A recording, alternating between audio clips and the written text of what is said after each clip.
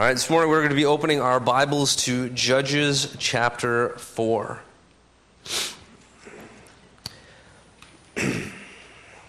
Starting at verse 1. And the people of Israel again did what was evil in the sight of the Lord after Ehud died. And the Lord sold them into the hands of Jabin, king of Canaan, who reigned in Hazor. The commander of his army was Sisera, who lived in Harosheth Hagoyim. Then the people of Israel cried out to the Lord for help, for they had 900 chariots of iron, and he oppressed the people of Israel cruelly for 20 years. Now Deborah, a prophetess, the wife of Lapidoth, was judging Israel at the time. She used to sit under the palm of Deborah between Ramah and Bethel in the hill country of Ephraim. And the people of Israel came up to her for judgment.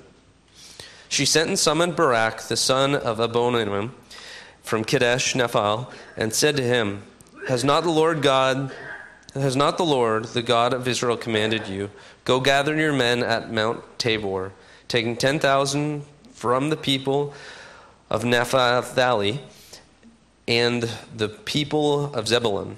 And I will drive out Sisera, the general of Jabin's army, to meet you by the river Kishon, with his chariots and his troops, and I will give him into your hand. The whole book of Judges is one where the nation of Israel is constantly finding themselves in positions of deep needed guidance due to fairly often large self-induced trauma. The nation finds itself in a position of comfort, in a position of prosperity, as they have done throughout the entirety of Scripture to this point.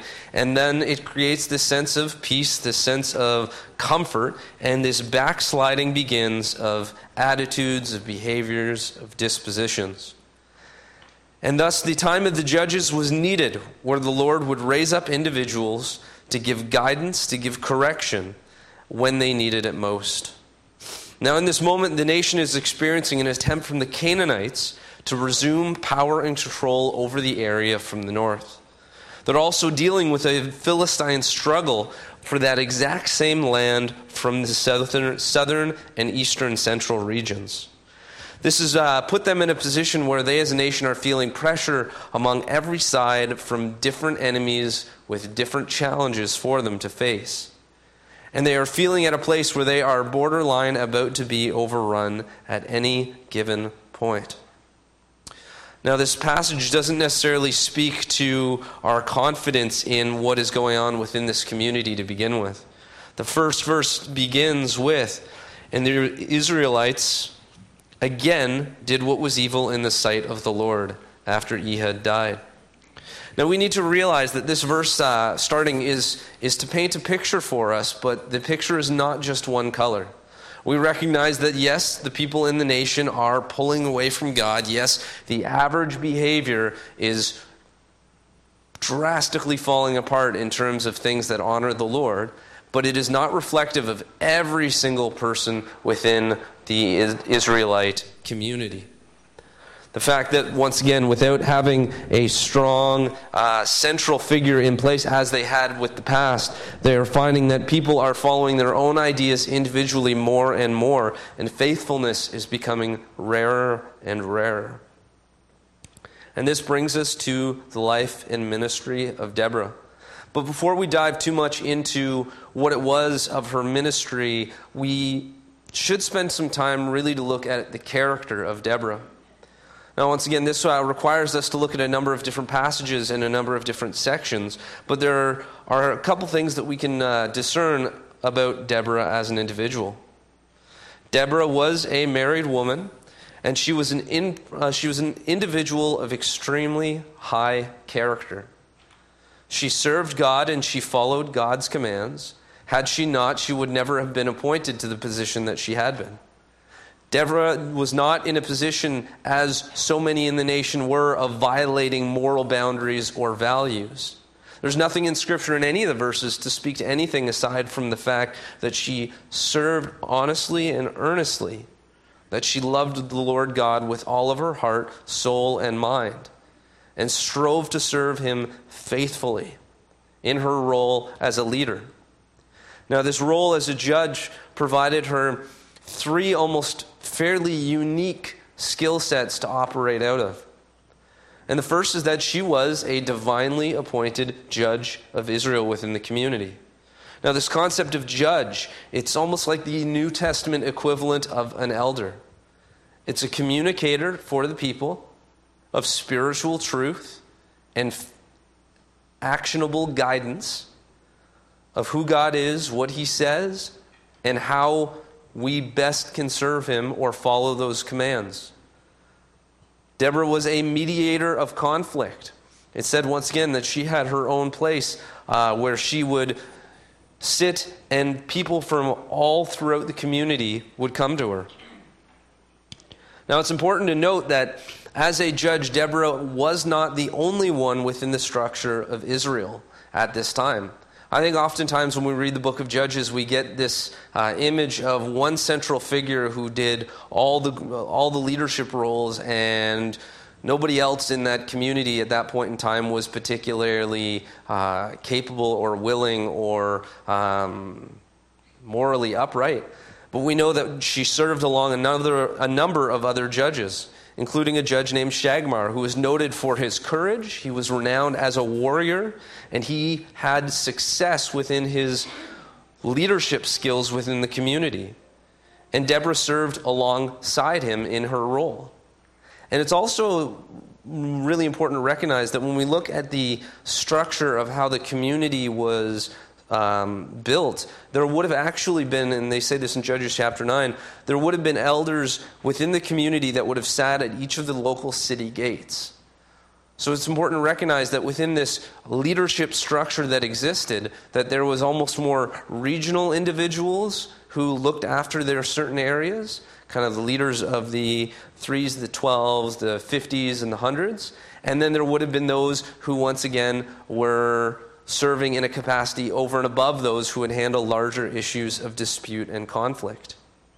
And in that sense, Deborah was not the only source of leadership that was available and that was biblically honoring at the time. Deborah held her court under a palm tree, and it's interesting because I don't think we realize, culturally speaking, how important this image of this tree is. In my doctoral class, I take my programming, and one of our classmates is from Cameroon. And he was talking about meeting at the mango tree. And I said, why? Is the building covered, like, mango-colored or something? And he goes, no, literally. We follow the Old Testament motto, and our church meetings are held under a large mango tree in our community. And it's important because it's a place for the community of refreshing, because it is shaded, it is cool. It's a place where sustenance can be found because you snack on mangoes while under the mango tree going through your church business. It's a place of community because it's large enough that it can actually spaciously include not just 3 or 4 people, but dozens of people can sit and share in fellowship in this time. So this concept of Deborah being a judge and having a place of centrality, it was a place that was designed to be inclusive for those in the community. A place that could provide an opportunity for more than just a couple people to sit and come, but it would end up being a community center within how they lived and within how they functioned within that specific area. It was a visual place where the community would gather and know that there would be guidance, there would be comfort, there would be peace, and there would be direction that could be found. And in her role as judge and elder within the community, Deborah was valued for the quality of her ministry. It says in verse 4 and 5 that she was sought out by many Israelites from a huge area to decide on these disputes. And that wasn't simply because she was the only God-gifted leader within that, but it's because the wisdom in which she served, the compassion in which she led, and the faith in which it was all displayed in was visually evident and attractive to everyone in the community. And it wasn't due to lack of other capable leaders, but it was representation of the gifts, the skill sets, and the abilities that God had placed in her. Deborah was a prophetess. The role of prophet is a word we read tons about within Scripture, within the Old Testament imagery and with the New Testament. But sometimes I think within our modern day church, this is the gift that we forget is still operable today. Within the fivefold gifts of ministry in Ephesians chapter 4, apostle, teacher, shepherd, evangelist, and prophet. I think sometimes we've wrapped our mind into this word, this concept that a prophet is to give fire and brimstone judgment, or only really speaks when lives are at risk. But the concept of a prophet really has two basic principles to it, which are applicable to almost any of us in terms of abilities. Number one is the ability to communicate the will of God, to hear, to understand, and to explain that in a way that makes sense to the people around us, whatever that immediate community looks like. But to be able to share the heart of God, first and foremost. And number two, to be able to foresee the impact of decisions and coming events. And yes, sometimes God gives this a little more in a spiritual way, where we are able to foresee things and explain what is about to come in a way that ends up actually taking place, where truth is being shared. But it's also just in terms of sometimes common sense. I always wondered about that, looking at the prophets in the Old Testament. Even as this book of Deborah begins, and people did what was evil in the eyes of the Lord. Well, did they really know it was evil? Obviously, they knew it was evil. The community just got to a point where they probably just didn't care as much or didn't feel motivated. So is the role of the prophet in this case really telling them anything that they didn't already know? No, but it's explaining that unless the path ahead changes, this will be the outcome that will be arrived at. If you do not turn, you will eventually hit something driving your car. And this role of the prophet is really much in that role of communicating God's expectation and giving guidance to how that will happen if you do or if you do not act in response to that. And Deborah's role as prophetess was in this way: to see what was happening, to speak clearly about what is going to be the result of these actions, granted to a group of people who didn't want to hear it. And I think that's one of the reasons why this concept of prophet is one that we don't talk too much about, because generally the prophets are not very much appreciated in their time.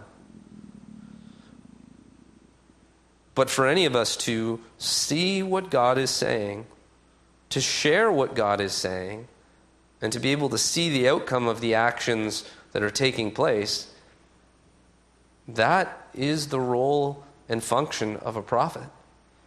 And in that sense, that skill set and group of abilities is just as active now as it ever was. And finally, Deborah served in a military capacity. If you continue reading in verse 8 and onward, you'll see that in this specific situation, this is where her gift of leadership was extra valuable because of the failure of those who were in those roles otherwise. Deborah's military leadership was in reflection of the poor leadership of those current military leaders. And I think even then, her success and victories, even within that field, didn't necessarily have anything deep and meaningful or unknown in terms of strategy, but it had to do with that was where the people lacked the most confidence in God, in God's protection. And the Lord used her in that capacity to cover the weaknesses of the leaders around her. God, in this relationship and in this ministry with Deborah, entirely blessed her as she functioned in this judicial capacity. As he continued to bless her in the success of her ministry, as more and more ministry came to her, as God grew her and allowed her to function out of the unique gifts that were hers, and blessed the community around her, we realize that all of this came due to a faithfulness that she had. And her leadership thus then had a huge, deep, positive, and lasting effect within the community and for us today. Now, not everyone respected Deborah on the fruits of her ministries. It's clear as we look through these verses and others in and around it. It wasn't an issue with Deborah in terms of the fact that what she was doing was what God has asked. It wasn't that what she was doing wasn't building the kingdom's sake around her. But there are individuals who just did not like the idea of her leadership for the sake of who she was. And in that sense, very rarely was she ever evaluated on the fruit of her ministry. And how is it that we really recognize that someone is serving God faithfully? How do we really recognize whether they're living a life that is in line with what Scripture's teaching is? It's based off the fruit of their ministry. It's based off the fruit of their life, to be seeing the positive outcomes and blessings of God due to faithfulness in that. And despite these obstacles, despite these concerns and pressure from those around her, Deborah served willingly and faithfully in line with who God had designed her to be. Now, what I find particularly interesting about this is that we could have been one decision away from never having heard of Deborah within our scriptures. In a world full of other capable, God-fearing judges and elders within the community, in a world full of gifts that were obviously having a positive impact to the community, it would have been all too easy for Deborah in her day and age to look around and say, they've got this under control. There's still a positive presence of God in this community. Yes, the nation is losing their mind a little bit here. But it would have been a very easy internal argument for Deborah to convince herself that there was no need to participate and contribute within that society in that time. Let the others leaders serve. There's more than enough of them. They're already appointed in these positions, and they are already operating in a way that is needed. It would have been all too easy for Rebecca to convince herself that there was no need to contribute because there were other people in that space.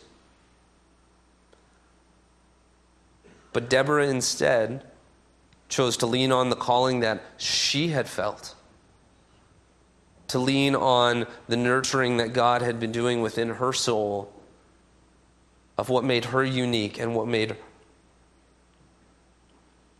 her the person that had something of value to contribute.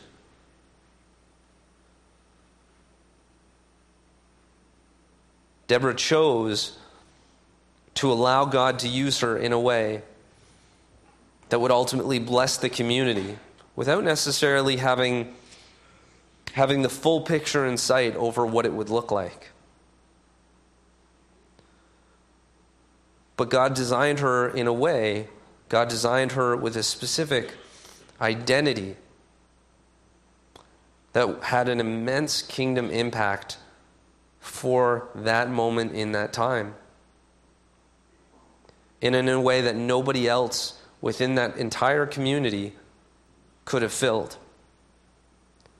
Deborah's leadership brought something to the table that was needed and required for people to start finding their way back into a faithful life with the Lord. And it could have entirely been missed had Deborah just decided,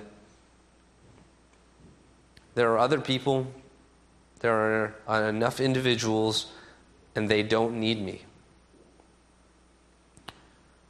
I think each and every day we're faced with that same question and decision within the modern day church. I think we have lots of programs, we have lots of leadership structures, we have lots of teams, and there are a lot of people serving within the system. Now, I know each and every ministry still is looking for a few more leaders, but I think it functions, at least in a life support capacity sometimes, enough that there doesn't really feel the need for us to jump in and serve. I think it's really easy for us to look around the room and see sometimes really gifted, capable people serving in a role and think, well, look at that, what could I bring that could match or be better than that? But I think that's entirely the wrong question. When we look at how we have been designed, we have all been made within the image of God.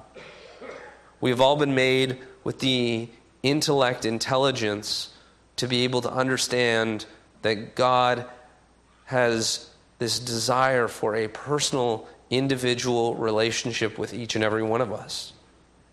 And that relationship is a two-way street. We look to the Lord. He provides us the strength. He provides us the sustenance. He provides us the guidance.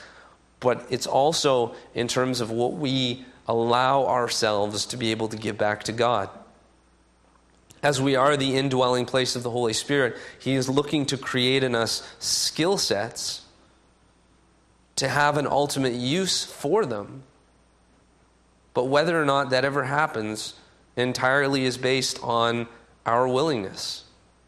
And I honestly wonder if, even in my own life, if God had laid on my heart at the age of 16 to become a pastor and preacher, I probably would have said no. I remember at 17 telling a friend, Bible college would be kind of fun to do if it wasn't such a waste of time.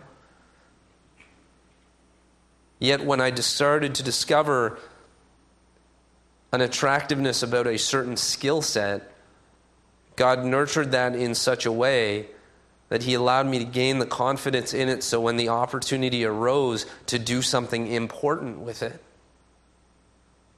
I was actually willing to take not the first step, but the 8th or 9th step on a journey that I was already on, of recognizing how God designed me with a certain amount of extrovertedness and comfort in social circles.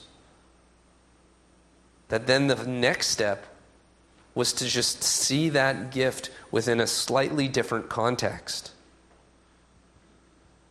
And I think in that sense, God is developing each and every one of us with something of a unique skill set that nobody else in this room can replicate.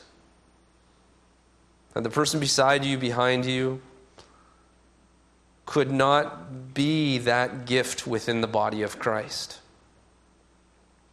Only you can be the gift that God has designed you to be within the body of Christ. And yes, within our system and structure, we can look around and see that we're getting by okay. Once again, Awana's looking for some more leaders. Street Connection would enjoy a few more people, but they're all functioning to a level that from the outside looks just fine. And I know within our church, sometimes our leadership recruitment only happens when there's a seat to fill. We don't have enough people doing this because we need more people. Or somebody's going to be finishing this job, so we need to get somebody into that job for that transition time. But I think sometimes that's the worst possible way we could focus on leadership as a church. Trying to promote structures and fill roles rather than looking and asking the question, what is it that you could do that nobody else could? Or what is it that you could do that could provide a blessing in a way nobody else in the community is designed to do? Deborah answered this call of leadership not because there was a vacancy, not because there was any specific requirement of succession, but she filled this need within the community because of giftedness and divine appointment. And in her service was a response of faithfulness. And in a world where not everyone appreciated her leadership, where she could have stayed home, she chose to participate. She chose to contribute to the body. And imagine how much Israel would have lost if Deborah had just let the opportunity pass. But I think for us, that is what we do sometimes. We just allow the opportunity that God has built to pass because we don't recognize it for what it is. So the question that this leads me to wonder, and I ask for myself all the time, is, are you presently serving from a place of your strengths and giftedness? Are you operating in your life, are you serving out of the thing that makes you unique, that God has designed and blessed you for? Because if not, it's coming at a great cost to the kingdom work. My grandma, when she was in her 70s, decided to start volunteering at a youth shelter out in Oshawa, serving meals. And I remember sitting with her. I was maybe 19, 20 at the time, and she was talking to me about how absolutely petrified she was of the kids. They dressed really strangely. They looked angry and upset or hurt all the time, and she just didn't feel like they wanted her in that space with her. And she's like, well, I don't know what to do. You're young. You tell me what to do. And I kind of laughed, and I said to her fairly sarcastically and fairly truthfully, just go be a grandma. And she kind of looked at me, and I said, these are homeless kids here. They probably have never actually had a senior sit down with them and just listen. And I know you're great at doing that because you've dealt with me for a lot of years. So just go try it. And I remember I didn't see her for about a month after that and came back, and all of a sudden, Erla was the favorite volunteer because she was one of the ones who would come and actually sit down with each individual kid and just do the grandma thing of listening. Now, if I had said to my grandma 2 years before, Grandma, I want you to go hang out with street youth, I can only imagine the anxiety that would have caused her. But as soon as she got this concept that it was about being who you were and who you are in a moment that God had made space for, everything after that just made sense. The whole concept of serving didn't seem half as strenuous. It didn't seem nearly as scary. And the people around would just be blessed from that. So I think as a church and as individuals, I think the time has come for us to really do some deep reevaluation of what it is that we're serving within. And to try to realign that with who God made you to be, because that is where you will do your best and most capable and most impactful work through the work of the Spirit. And maybe for this, maybe if walking that through, maybe if considering that and doing that, for you might require you to stop volunteering in areas, to say, I'm not going to do this anymore, or I'm going to let go of this, then just do it. Because who knows, maybe that will become the gap that somebody else will step into. But at the same time, why would we want to serve in a place that we're not able to make the biggest, deepest change for? Within sports teams, people have positions for a reason.